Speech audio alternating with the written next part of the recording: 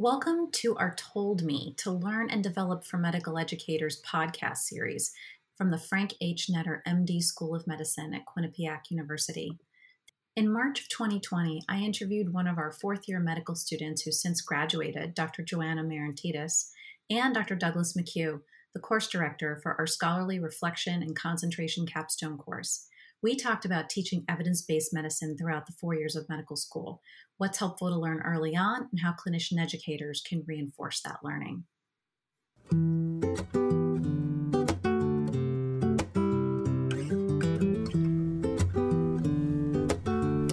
Welcome to our Told to Learn and Develop podcast series at the Frank H. Netter MD School of Medicine at Quinnipiac University. This podcast is for busy medical school faculty who want to expand their knowledge in teaching.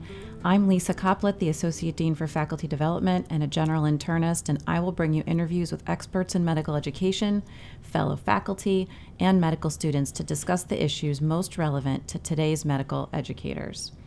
Today we're talking about what we can do as faculty to teach and promote the use of evidence-based medicine for our learners. With me today is Dr. Douglas McHugh, the director of our Scholarly Reflection and Concentration Capstone course that we call SRCC, here at the Frank H. Netter MD School of Medicine. He also has a PhD in pharmacology, and when he starts talking, you'll be able to guess where he earned his PhD, and more recently completed his master's in health professions education. If the illustrious Dr. McHugh wasn't enough, I have a second guest today, Joanna Marantidis, a fourth-year student here at Netter.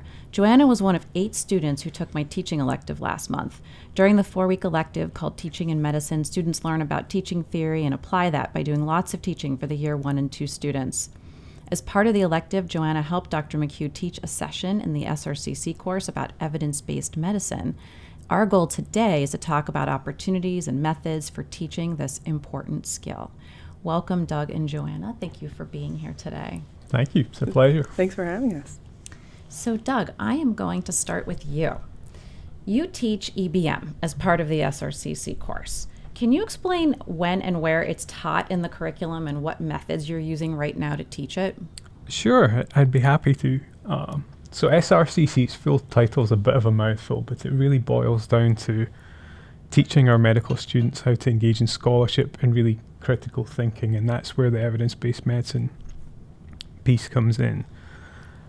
So over our first and second year, we've created a series of evidence-based medicine teaching events that are kind of clinical based in nature to try and provide some relevancy to the students to help them understand why we're teaching them about looking for really good, best evidence, how to think about that in the context of clinical judgment, and also pay attention to patient choices or values. And a lot of it's centered just around deliberate practice. So we have 6 sessions in first year and 2 in second year, where the students are kind of analysing and breaking down the case, trying to generate a clinical question, thinking about what search terms they should use to find potential evidence to answer that question, go and look, appraise and think and reflect on the evidence that they potentially find. Is it good evidence? Is some of it questionable? Is some of it better quality than others? And then really extract data and summarize kind of what they found in order to guide themselves or to colleagues or patients towards an answer. So in first year, that's very much kind of classroom based. And in second year, we're trying to take it out of the classroom and put it into our MESH clinic. So that MESH stands for Medical Student Home. It's where our students go once a week to practice at a primary care site. So to have them generate a clinical question based on a genuine patient encounter that they've had either at MESH or maybe shadowing someone elsewhere in the curriculum, and really think through more independently what kind of clinical questions come up, how do I look for evidence, how do I begin to answer those. And I'm curious what kind of feedback you get from the students once they start applying it in MESH, because I would imagine that it probably feels like a bit of, it feels potentially a bit artificial when you're doing it around mock cases and just learning how to appraise various types of literature. And then they're putting it into action fairly early, because I know that for myself and probably a lot of other docs, that you didn't start even beginning to use it in sort of the real life until third year, if then? Yeah, so some of the things that we've heard more informally, anecdotally, from some of our second year students is, I think, just an appreciation that, you're pretty time limited if you're asking yourself a question or a colleague's asking you a question or a patient. You don't have an abundance of time to go and look for answers. So I think that really becomes real for them when they're trying to think about a question that they've come up with themselves from a patient who's a real live person that they're maybe going to see again in the future. So that's one piece. And then other kind of thoughts and reflections of, there's things that my mesh preceptor is doing or I've seen other people do. And through a discussion with that person, we've thought through, is this actually kind of evidence-based? Should we be doing this? Should we change it? Should we be doing it for all the patients who fit a certain kind of criteria, whether it's screening or should we rely on other sets of evidence before, tests kick in, or how we interpret kind of lab results? So it's helped them begin to kind of think and realize, rather than just taking everything for granted from someone who's more experienced or who's an authority figure, there's times when, you listen to that for sure, but then think about it critically and go and see what the kind of basic science says about those things. So it's kind of nice to see that kind of become a little bit more real for the second years. One of the things that we're talking about today too is thinking about how do you teach this at different stages of clinical training through medical school, and it's really interesting to see, I'm sure, how that evolves over time. So this particular podcast was inspired by the session that the both of you recently did within the SRCC course, the EBM session that you taught together. And I'd love to hear, Doug, what happened in that session, either with the other students or for yourself, that made you think, this was great, and let's talk about this more broadly. Yeah, well, I've known Joanna since she was a first year and taught her in a variety of settings, so I knew she would be great to just kind of facilitate and lead the session as part of your teaching elective, like you mentioned. So I was really looking forward to it.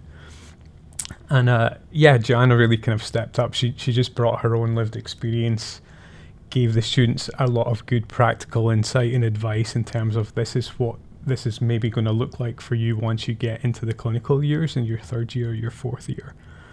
And she can speak with that authority to voice that lived experience that I, as a PhD faculty member, don't have. She's helping the second year just see over the horizon a little bit of, here's what's coming down the line, here's what I found, here's some of the things that I've kind of learned and tips that I've picked up, and I just thought that was gold. That's great. So Joanna, in an article about questioning medicine, a third-year family medicine resident in St. Petersburg General Hospital in Florida said the following. This is a quote. "As a doctor, I can't just be a vending machine of medications and tests that other people think are good to give out. I need to take some personal responsibility to find out why I'm giving these. And I don't mean just reading abstracts and guidelines. I mean reading the research that they're based on." What's your reaction to that as you listen to it? I think it's true. I think we're getting further and further away from prescribing something or treating something a certain way because everyone before us has done it that way. And I think the next generation of clinicians is really using this evidence-based model. So I think it's true. I think on the floors and in the hospitals, so much of it is evidence-based directed, and everyone's explicitly talking about research. So in this trial, this is what they did, and in this trial, this is what they did. And as a student and as a resident, you're expected to know those trials and the impact that they've had on the field. So I definitely think it's true. And I think as I'm listening to both of you talk, I think that this is more true than ever and will continue to be because we're in such a stage of information explosion.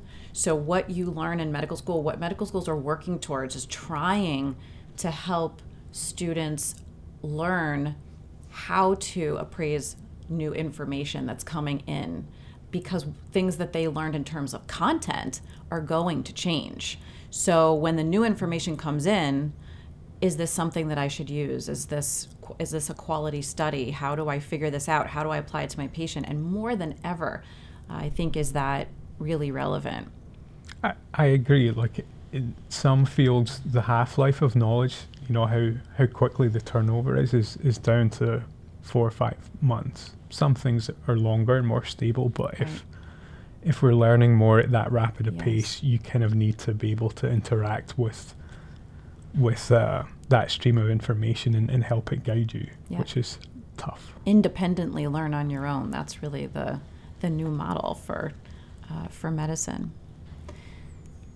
So as a fourth-year student, soon to be resident, in what settings have you seen doctors asking clinical questions and seeking their own answers from the literature? Have you ever noticed anybody who was particularly So good at that? Yeah, so one of my internal medicine preceptors, she was relatively new from residency, and so she did a lot of that, saying we would talk as a team and talk about what was going on, and she would go look on her own and email us back the current literature. So send this massive email saying, this is what I found, this is this trial, that trial, and this is how we should apply it to this patient. And I think that was just a really great example of doing that. And then she also encouraged all of us to do that too. And so she started this email thread so that she set the stage for just disseminating information to the team. And then we could also use that stage as leverage too.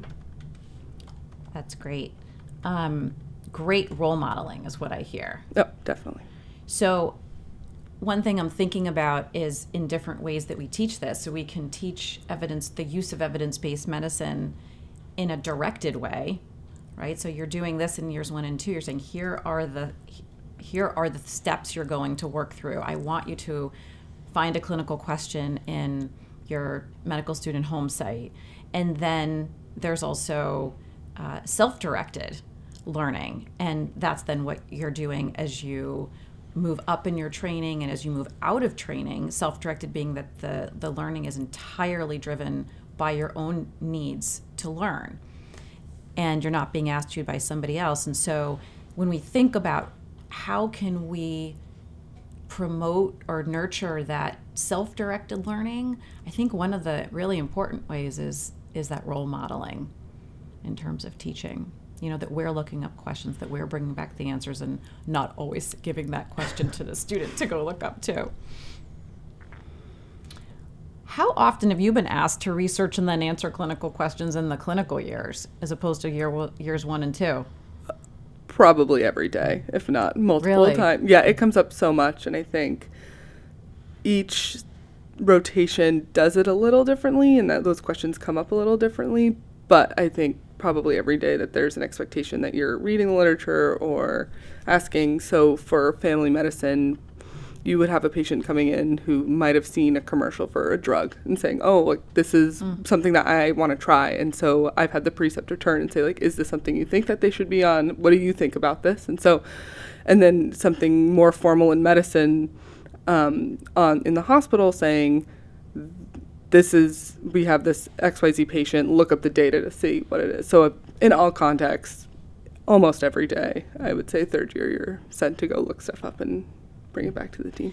And I guarantee that your faculty are really happy that you're going and doing that too, because none of us can all keep up with the literature independently. So we've got to share that information. Right. That's great. And are there questions that you've sought the answers to where the evidence was very contradictory or very uncertain? I would imagine that there have been. Yeah, and I think that is a great way for when it does come up. So if you think of a question and the evidence doesn't necessarily paint a clear picture, that's a great way to engage in a conversation with faculty saying, hey, I was doing some reading on this last night. The evidence seemed a little contradictory. How do you make that decision, or what do you do how would you treat your patients in this situation? And hearing their thought process also kind of helps bring clarity to the situation that you can't necessarily just glean from the literature. So having that open discussion about your decision-making process and whether you're going to use this piece of information and you can apply it to your patient, that open discussion was very helpful for you. Oh, definitely. Okay, that's great. Doug, how often do you get this kind of feedback from third and fourth years about their real life experiences with EBM? Currently not very often. And the honest answer to why that is we've only really been doing this as part of formal teaching in SRCC for about 18 months, and we partner with another one of our big preclinical courses, CAS, the Clinical Arts and Science course. So both leadership teams are working to kind of think and reflect and get feedback on how to improve this joint EBM activity, teaching activity that we do. So currently not a lot of information. So I got really excited and inspired to hear what Joanna had to say when she was teaching with me. But it's something that we'd like to hear in a way that's useful and productive. But like, we also recognize third and fourth year are really busy, and our students have a lot to do. So trying to find that sweet spot of getting feedback or getting thoughts or comments that we can implement from them without tiring them out constantly by badgering them for their thoughts. Yeah, they probably desperately don't want you to send them a survey. That's my guess. So it seems, as we talked about, that there's a lot more evidence-based medicine learning going on in the first 2 years now in medical schools. And I have two questions around that. One is, have you seen anything that people are doing at other schools that you thought was really interesting? Well, I'll start with that. Let me start with that. Some schools are trying to follow in our not necessarily follow us per se. That's okay. It was innovative. They're doing similar things to us, in that they're beginning to introduce medical informatics and searching and finding and appraising medical literature in the preclinical years.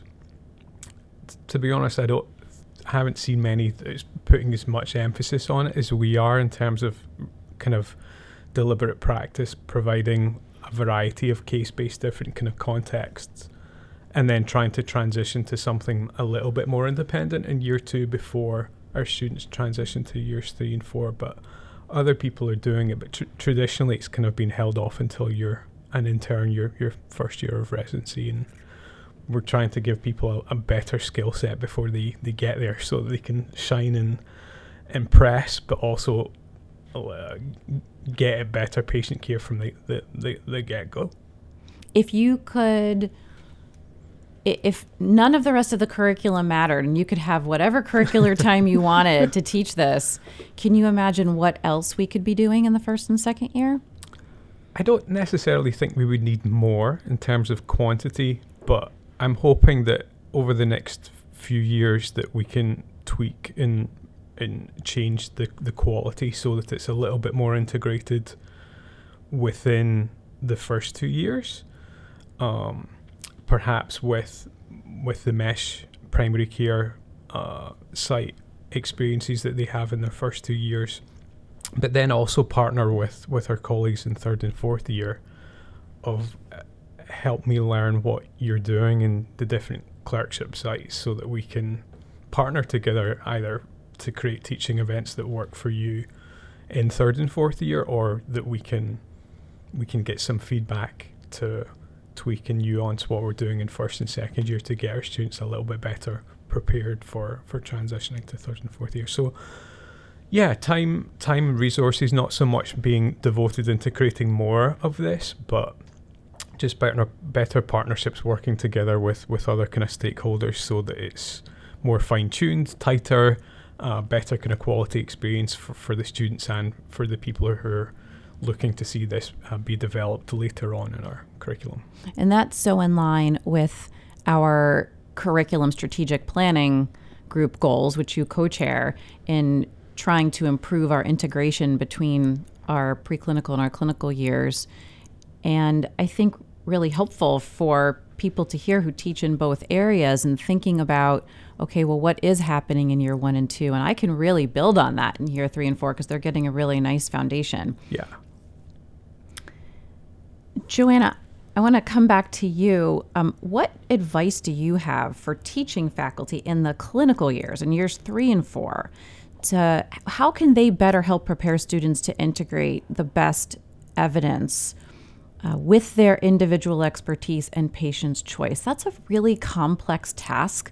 It's a complex task for seasoned faculty let alone the third, the fourth year student, or the early resident.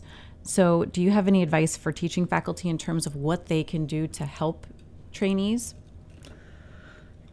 Yeah, I think one thing would just be to flip the question back to the trainees and really empower them to look up the research on their own, because it's really easy for a student to ask, oh, why are you doing X versus Y, or why, what would you do differently here, or whatever the question may be, but just really having the faculty ask the students that question too, and saying, well, why do you think I'm doing what I'm doing, or have you seen any literature on this, or would you like to look something up, or just really empowering the students and creating that open conversation with students so that they feel comfortable coming to you with questions too, and then that'll really help facilitate this kind of evidence-based medicine and information gathering.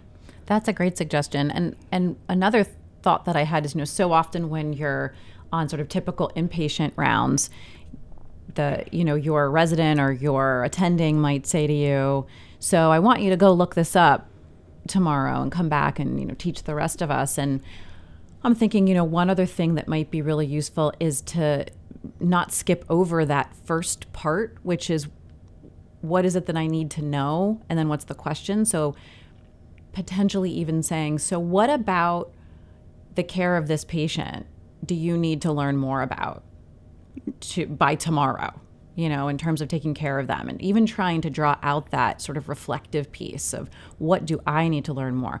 Oh, and say, okay, that's great. So what's your clinical question? Let's form the clinical question together. I think even those early steps are so critical because, I remember so often being told, well, go look up systolic heart failure for tomorrow. And it's this massive content area, but how you can narrow it down so much towards the care of and apply it towards the care of this patient.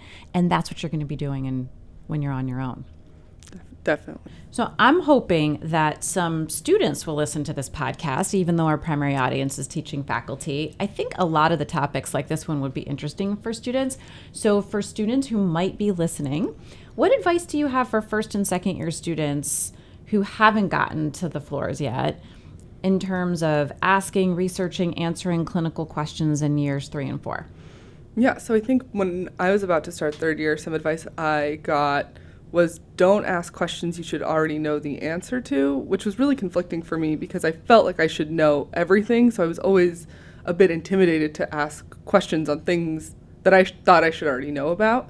But one way that I got around that, and I think really helped me shine on rotations, was I would ask those deeper level thinking questions. And so I would go home and read up on the patient or the disease process that we were talking about and presenting that to my preceptor saying, hey, I was reading last night that we could be using X drug for this disease. What do you think about that? Or is this something we could apply to our patient? Or can you explain your rationale as to why you chose to use this drug? And so asking really those deeper level thinking questions kind of helps the preceptor see that you're thinking critically about what's going on too, and helps you stand out on the floors as well. And so it's almost the reverse. It's still evidence-based medicine and it's still information gathering, but putting the onus on yourself to do it and then presenting that information to your preceptor really helps show that you're involved and actively engaged and thinking about what's going on with your patients Inquisitive. too. So not, and do I understand right that you're saying not to wait for your preceptor to instruct you to go look it up? Is that one of the messages that you're trying to get across? Yeah, so just do it yourself. You should be reading kind of on your own and really bringing that to the team, and that's where you can really add value because most residents are pretty busy people and they don't necessarily have time to be looking up the literature on their own and presenting it to the team, so that's definitely something that the medical student can do and can benefit everybody. That's so helpful. And what I found so striking about what you said today is it's still sticking in my mind that you said, I do this every day. And you're towards the end of your fourth year now. And so doing this all through third year, all through fourth year, that's pretty, that's really interesting. And I think that's really different, that evidence-based medicine and learning how to ask and research the clinical question has become so integrated into daily learning for students. So that's fantastic. And I think it's great for first and second years to see that what they're learning now is 100% applicable, that it's so important Doug and Joanna, thank you so much for sharing your time, ideas, and expertise with us today. Thank you to our listeners for joining us as well. This was the Told podcast to learn and develop from the Frank H. Netter, MD, School of Medicine Faculty Development Program at Quinnipiac University. I'm Lisa Coplet, and we just had the opportunity to speak with Dr. Douglas McHugh and soon to be Dr. Joanna Marantitis about teaching evidence-based medicine. I'd like to thank the people who contributed to this show: Katie Lyons, our producer, Aidan Schmid, audio engineer, David DeRoche, our program director, and branding and graphics team, Lauren Miller and